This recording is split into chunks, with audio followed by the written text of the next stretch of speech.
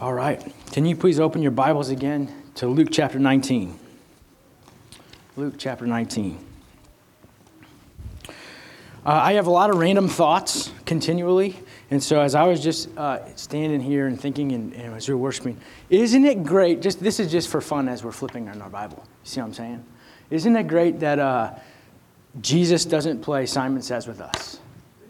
Don't you? You know what I'm saying? That game's a hoax, man. Because the leader, the guy you're trying to be, is trying to fool you. Does that make sense? Random thoughts with Dave. I'll make a podcast. If I make some millions, we'll share it. It'll be some Acts kind of stuff, like the church in Acts. But isn't that awesome for us as believers? Jesus is our leader. We follow him. Everybody can say amen to that, right? Yeah, praise the Lord. And he's not trying to fool us or trick us. He's not trying to distract us or make us fail. He's setting a standard and a way for us to function and live. And imitating him, that actually leads to success, to growth, to maturity, to understanding the kingdom, to knowing your place in it, to knowing what it looks like to thrive individually and corporately in his kingdom. Awesome! That's awesome stuff. Okay, thoughts with David. Very cool. It's not connected really. I guess it is connected because it's connected to everything, but it's not part of my sermon. Let's pray. Jesus, you are so kind to us. We're grateful that you're not trying to just trick us. But Lord Jesus, you are intentional with us. You've pursued us. You've called us by name. You've made us your own. You've placed us in not only this church family, but in your kingdom. And you've given us functions and places and things to do. So as we come before you, Lord, as we yield ourselves under your authority and the authority of your word, we just ask and pray that you would mature us, that you would develop us, and that you would please, Lord Jesus, help us to fall deeper in love with you. Thank you, Lord. You are kind and we love you, Jesus. Please help me to be faithful to your word and to communicate it appropriately. In your name I pray. Amen. Praise the Lord. Last week we talked about Zacchaeus and the encounter that Jesus and Zacchaeus had and how Zacchaeus left changed. And really what I'm trying to get at and push on as a church family, if you can receive from me a pastoral insight, is engage your mind, not just your heart. And I'm not talking about academically study, but I am thinking about the beauty of wandering again. Wondering again. Does that make sense? I think it's a gift when it says, the old men will dream dreams. I'm talking about that in the Bible. Do we still dream anymore? I'm not talking about the things we do when we're sleeping, but do we just pontificate and ponder together the beauty, the immensity, the majesty of the man Jesus Christ? And what that looks like for us as we live life dedicated to him. So last week we talked about, it was entitled, Do You See What I See? And kind of regaining a vision of Jesus Christ. We're talking about the King and his kingdom. So this week we will do a very brief look at the kingdom of God and what it looks like as we take a walkabout. That's from Psalm 48, walk about Zion. So we're going to try to walk around Zion a little bit. I challenged you last week to say what we listened to that story towards the night before Christmas and the vivid detail that the author describes of St. Nicholas or Santa Claus. And can we, in our understanding of Jesus Christ, the one we're actually dedicated to, describe attributes of who he is? His beauty, his immensity, his power, and the way that he's transformed our lives. And so that's a fun way to do it. Today we're going to try to do that with the kingdom of God. Now, what does it look like in the presence of God? What does it look like for us as believers to be a part of a kingdom that's unshakable and it propels us forward in life for a lifetime of a difference, an upside-down way of thinking and living? I always tell students that I work with and people that I talk to that it's not easy to be a Christian. It's not easy to follow Jesus. It's way easier for me to get through school cheating. I'll be totally honest with you. I did it once. It was a massive failure. You shouldn't do that, students that are not in here. Don't cheat.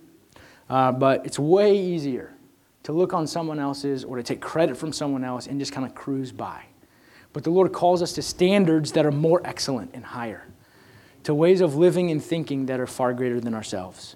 So we'll see what the Lord does today because I'm already off notes. But last week we talked about it is important for us to not just be intrigued by who Jesus is, but to be transformed by what he has done.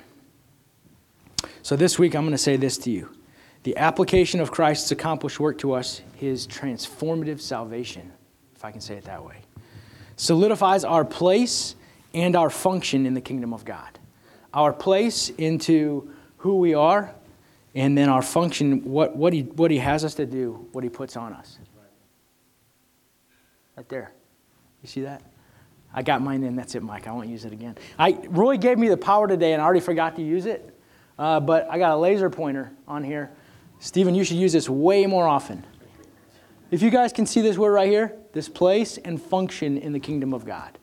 So, I'm going to concentrate now. Praise Jesus.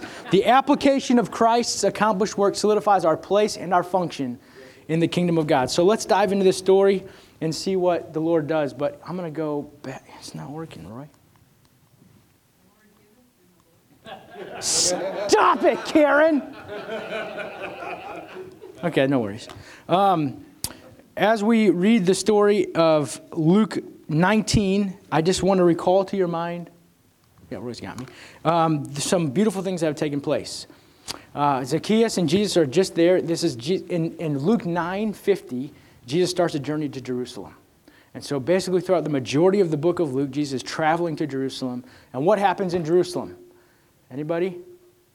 They take off the coats, the triumphal entry, and then obviously the trial, the rest, all these things take place towards his crucifixion, and his passion and crucifixion.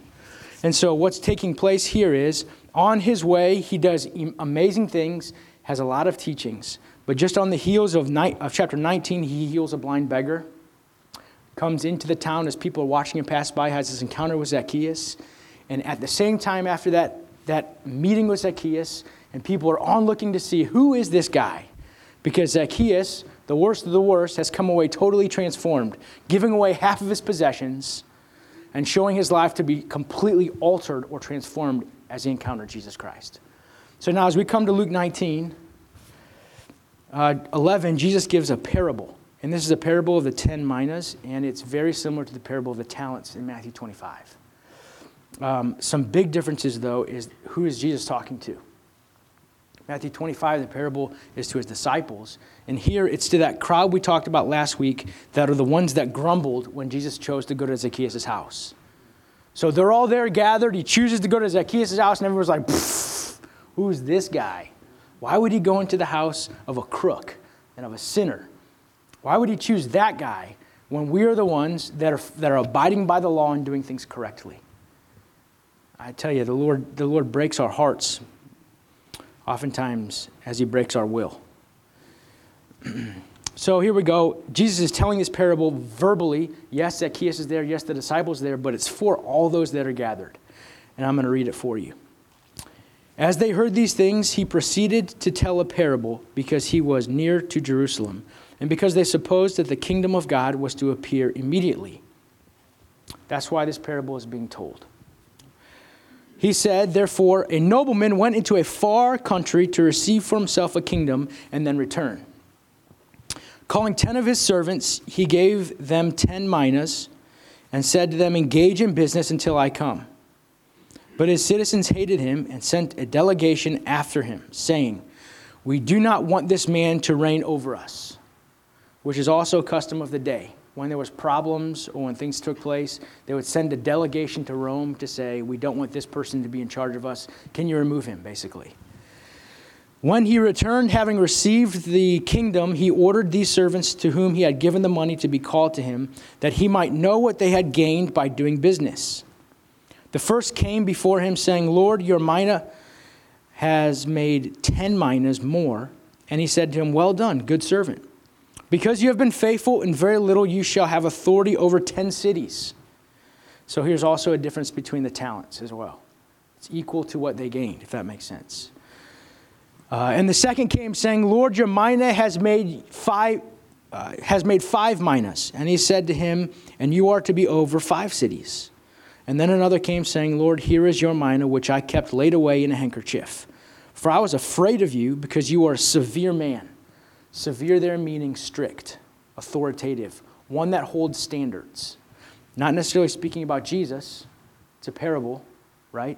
Because we just saw beforehand that Jesus is actually incredibly benevolent and kind, compassionate and loving, to enter the home of a crook and to show him great generosity. So it's also showing that the servant doesn't know the character of the leader. All right?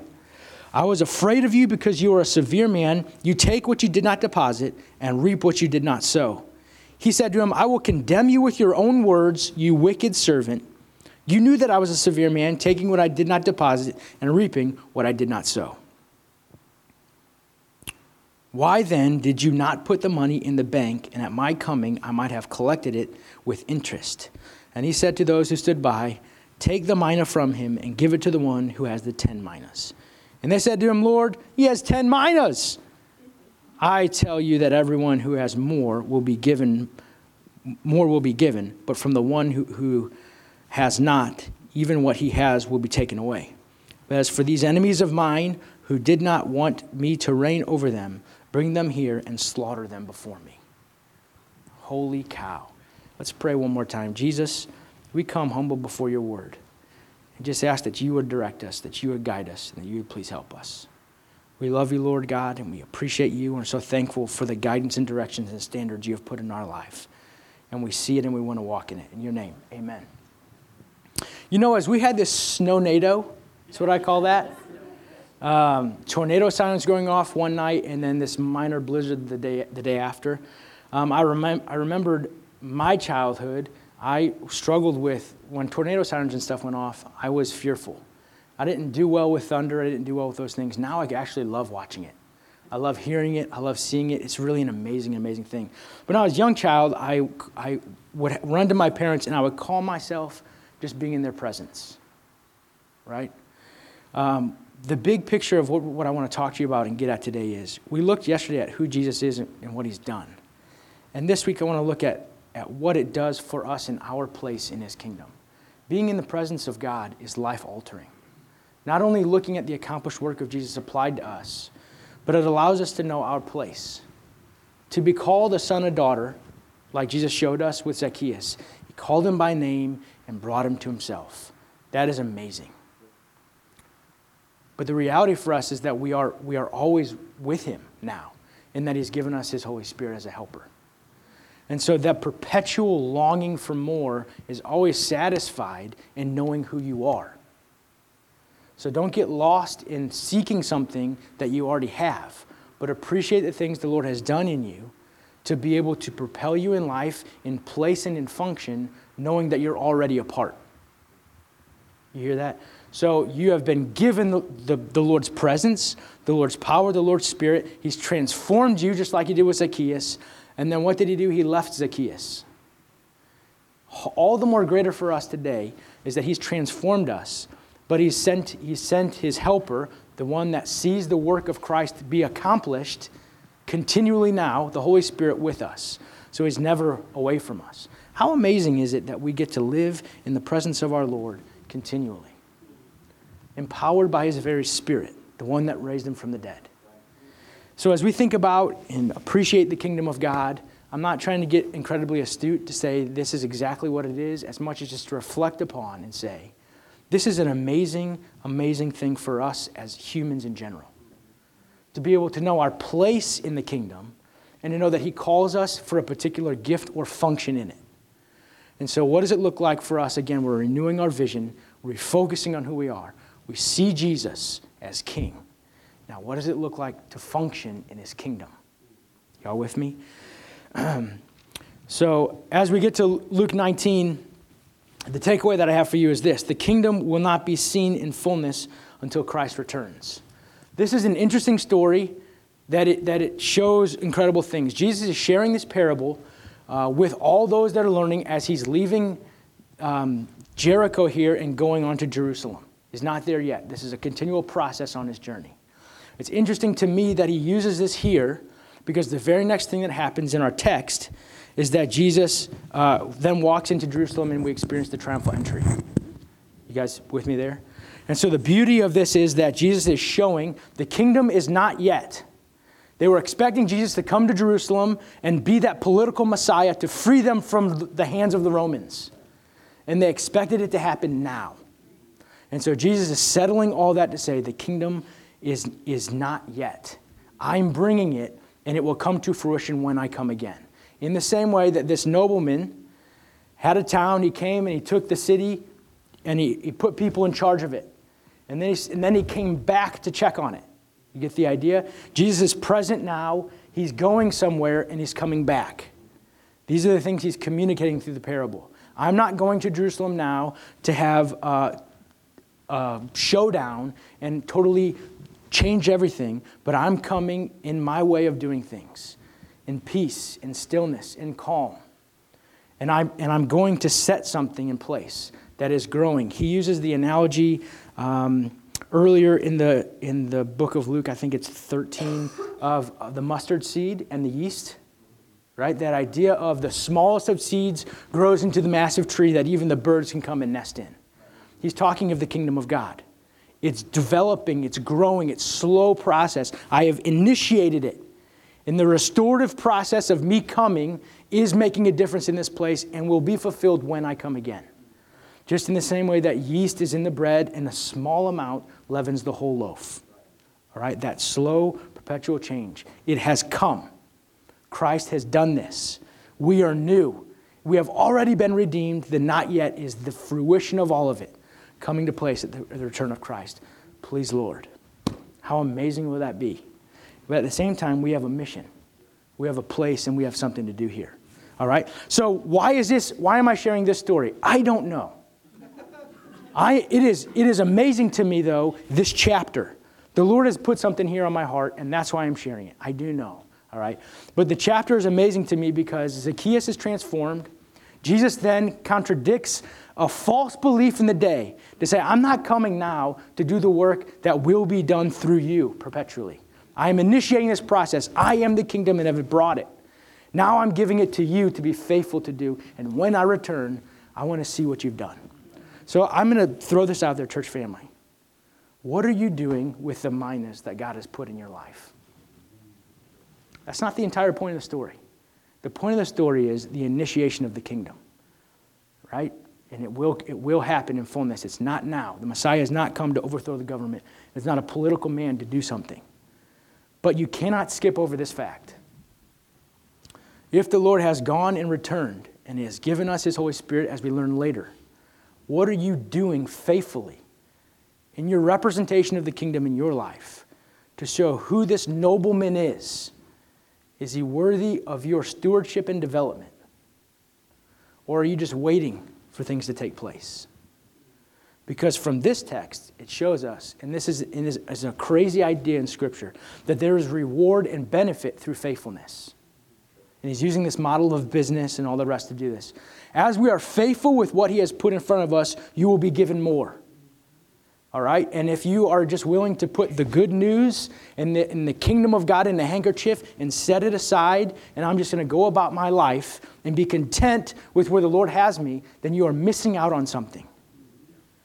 And missing out in a large way because the Lord is asking for it back in essence. I've always been shattered in my mind with the belief that my life is not my own. Perpetually through Scripture we see that. He gives us responsibility and stewardship over this body, this mind, this will. He has allowed me to be the one that directs it. Right? I'm not multiple personalities, I'm not doing things, but I'm just saying, as an alien in this place, he's put me in this body to be able to do something amazing for his kingdom. And he can require it back at any moment and ask me what I've done with it. And so we're setting this as a vision for the church because we're resetting January to have these new classes in February. And I just want to say, what is your vision of Jesus Christ and the King, but then more importantly to that, as a result of that, of who you are and what you do? Are we content to just come and be comfortable on Sundays and enjoy our cups of coffee and sing praise to the Lord and then wait for that to come back around the next week? Or is there something else we can do? The answer is yes. That we can engage in the mission in the world. It doesn't matter if you're a teacher, if you collect trash, if you work in banking, if you work in the dentistry world, which that's a calling. Whatever you may do. All of those vocations are realities for us, have a particular function in the kingdom of God. We are able then to use our calling, big C if you want to do it that way, as a Christian, to be put into action in place in the little places, the little C callings the Lord has put us in. So regardless of who you are, we still have an ability to have return on what God has given to us. And so as we do these things, there's both great reward and there's great loss. These people that were faithful with it and invested in it and did things, returned to them, and they were even given more. And then as we see towards the end of the chapter, I tell you that everyone who has more will be given more, but from the one who has not, even what he has will be taken away. But as for these enemies of mine who did not want me to reign over them, bring them here and slaughter them before me. The Lord is making a pretty strong point as well. You see what I'm saying? He is not a political figure that's going to overthrow a government because he's not held by any government, people. You understand that? He doesn't need to overthrow anything because he's greater than. We so encapsulate him into our understanding. He's not Democrat or Republican. He's not an American. He's not. So just to get your mind around the reality that he's doing what he has always done. And people are trying to understand and figure out how they fit into it. And I'm telling you this. The application of Christ's accomplished work to you solidifies your place and gives you a function in his kingdom. We are in and we are put to work through our gifting because of what Jesus Christ has done. God's kingdom is an amazing thing. But what are you doing with the nobleman's resource? What are you doing with the nobleman's resource? Are you developing it? Are you seeing life come from it? Or are you just placing it on a shelf and waiting so that nothing bad happens? Because I think you'll be met with a contrary. And I say it to myself, please, but also to us as a church family. It's a false expectation to put something on a shelf and leave it there thinking that it will be safer when it's meant for use. You guys have heard the story over and over and over again, but I hate breaking things in because to me it loses value. The reality of it is this: it's meant to be used and the value comes from the function. You understand that? I had a pair of rollerblades I never used because I did not want to scuff them. They're made to be scuffed.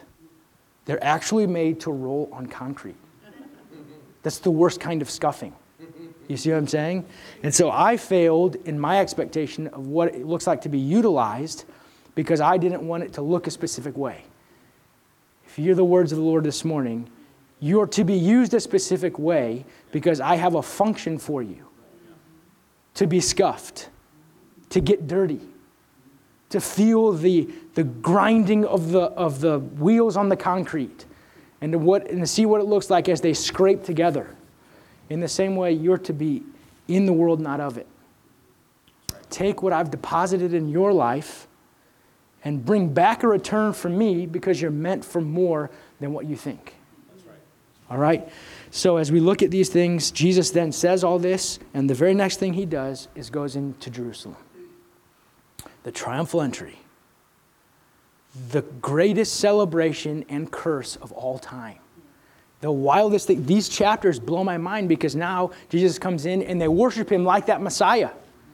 They say, Hosanna, Hosanna, Hosanna, worthy are you. And they put the robes down, they put the palm branches, they're waving all that stuff. And then the next week they say, crucify him, kill him.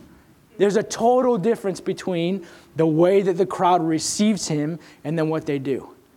Do you see him as king or not? Because we don't flip-flop on Jesus like that. So that's what we talked about last week. This week, what does the kingdom look like? I'm running out of time, so I'm going to fast forward, if that's okay. God's kingdom, I'm just going to say it this way, shows immense... Actually, I'm going to read for you guys Psalm 48, just the ending of it. And I'm going to ask us to dream together. Is that all right? This is something that I'm grateful that Bryn has done, and he was a founder of our work in general. If you don't know Bryn Jones, he's a father of the faith to many of us. But then also Steve, Ottolini, and Mike have done for us as young leaders that I'm going to do to the church. And it's a beautiful way of being able to see what does the kingdom of God look like. Dream with me. Right? I don't know if this is going, but if you go one more slide, Roy. This is a trip I took I was in London a couple years ago with Stephen and my dad. We went to a conference in Wales, stopped by London. And this is the greatest picture. I want to show a picture that I took because it's better than just pulling stuff off the internet. Because that's what I do for everything else. So this is Westminster, right? And then we have Buckingham Palace on the right there, top right. And I think that is, I don't fully know. I can't remember. I don't know architecture well. It's beautiful. Here's what I want you to look at. We're going to look at Psalm 48, and it talks about looking at the ramparts and numbering the citadels and looking at the strength of Zion. I needed a picture to understand what this is talking about. A bulwark is a massive, strong wall, right? Other places in Psalms, it tells us to run to the strong tower and we're safe. There's these. The imagery for me scripturally is amazing of who God is, of what He is, and how He functions. So there's a lot of imagery going on here, and I'm not asking for us to think about what particular aspects of architecture are present in the kingdom. What I am saying is, what is this representing, and what does it look like for us to be in the presence of God continually? Can we dream together and put words to it? And then I've got some points to end this with, but this was my massive thing. Can we walk about Zion? We're held accountable, like the parable, to something. But I don't think we can be faithful to what we're held accountable to if we can't see. That's why I want you to dream with me about what is Zion? What is the place of God's reign? What does it look like to be in the midst of the creator of the universe? And we can just put some words to it, but this is the rule of Christ on earth, the kingdom of God. This is the blessing and advantages that flow from living under Christ's rule. And it is the subject of the kingdoms of those that follow Him, the church. So as we dream together, let's just take a moment, and then I'll close this with a couple points. This is Psalm 48. Just to give some context, this is an amazing psalm that's written, and obvious things that are happening here come to mind. So, for instance, it says, "Great is the Lord and greatly to be praised in the city of God." This is verse 1. "His holy mountain, beautiful in elevation, is the joy of all the earth." So we're looking at the place and the glory and the majesty and the presence of God as being the joy of all the earth. And then later on it says, "Within her citadels, God has made Himself a fortress." It talks about the east wind shattering the ships of Tarshish, or the power and strength that comes from whatever the Lord has done. The ships of Tarshish being the most advanced at the time. They could travel across the entire Mediterranean, and they could do so quickly. So the best that man can build are shattered by what surrounds God. And then, as we have heard, so we have seen in the city of the hosts, in the city of our God, in which God will establish forever. We have thought on your steadfast love, O God, in the midst of your temple. As your name, O God, so your praise reaches to the ends of the earth. Your right hand is filled with righteousness. Let Mount Zion be glad. Let the daughters of Judah rejoice because of your judgments. And here's the verse I have on the board for you. Walk about Zion. Go around her. Number her towers. Consider well her ramparts. Go through her citadels, that you may tell the next generation that this is God, our God forever and ever. He will guide us forever. So I gave those pictures because it helps me to see a citadel. Helps me to see those chutes that are all around the beauty and the architecture of a place. Just take that in your mind and say, how much greater is the place of God's reign that man tries to build and we try to put words to, but He's far greater. So I'm going to say things, and I just want you to dream. You don't have to say anything. But I see, as I walk about Zion and just think about the presence of God, I'm enamored continually that it is far greater than my mind can even conceive of. And then as I walk around, I see a king who's seated on his throne, and what's emanating from him is it's a continual two-way channel of the ability for someone like me to be able to come to Him in any means necessary and for Him to actually know my name.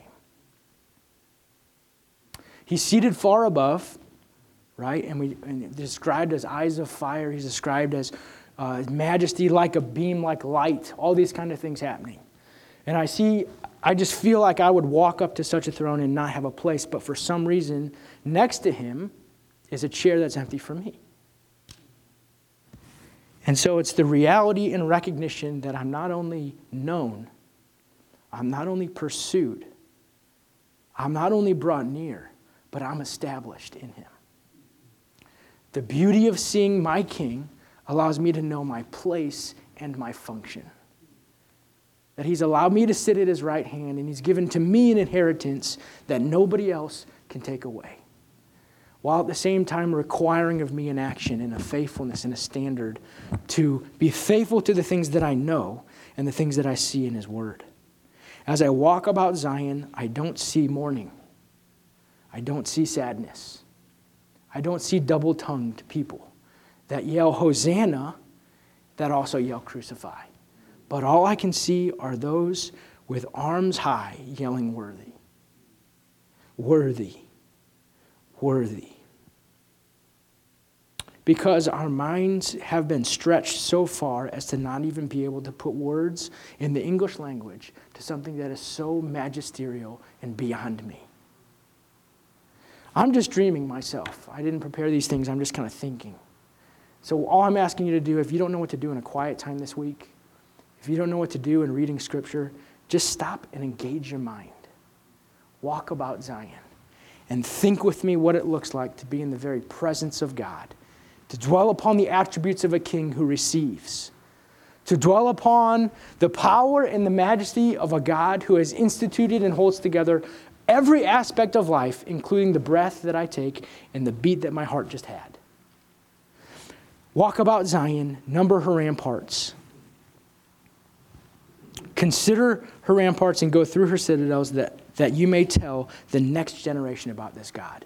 It is imperative that we can articulate not only the gospel, but the kingdom of God, the place of his reign, because it influences the next generation.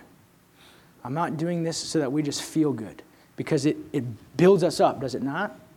At the same time, it's imperative for the next generation. If we can't put words to it and say what we are a citizen of, how will our sons and daughters know? How will their sons and daughters know? How to think in a kingdom way, how to be a kingdom citizen, and how to see a king who's seated on the throne.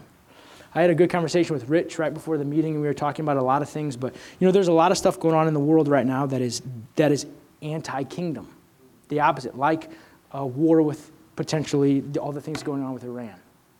What I was talking to Rich about, which blew my mind, was there is a teacher at the school that I'm at now who was Iranian.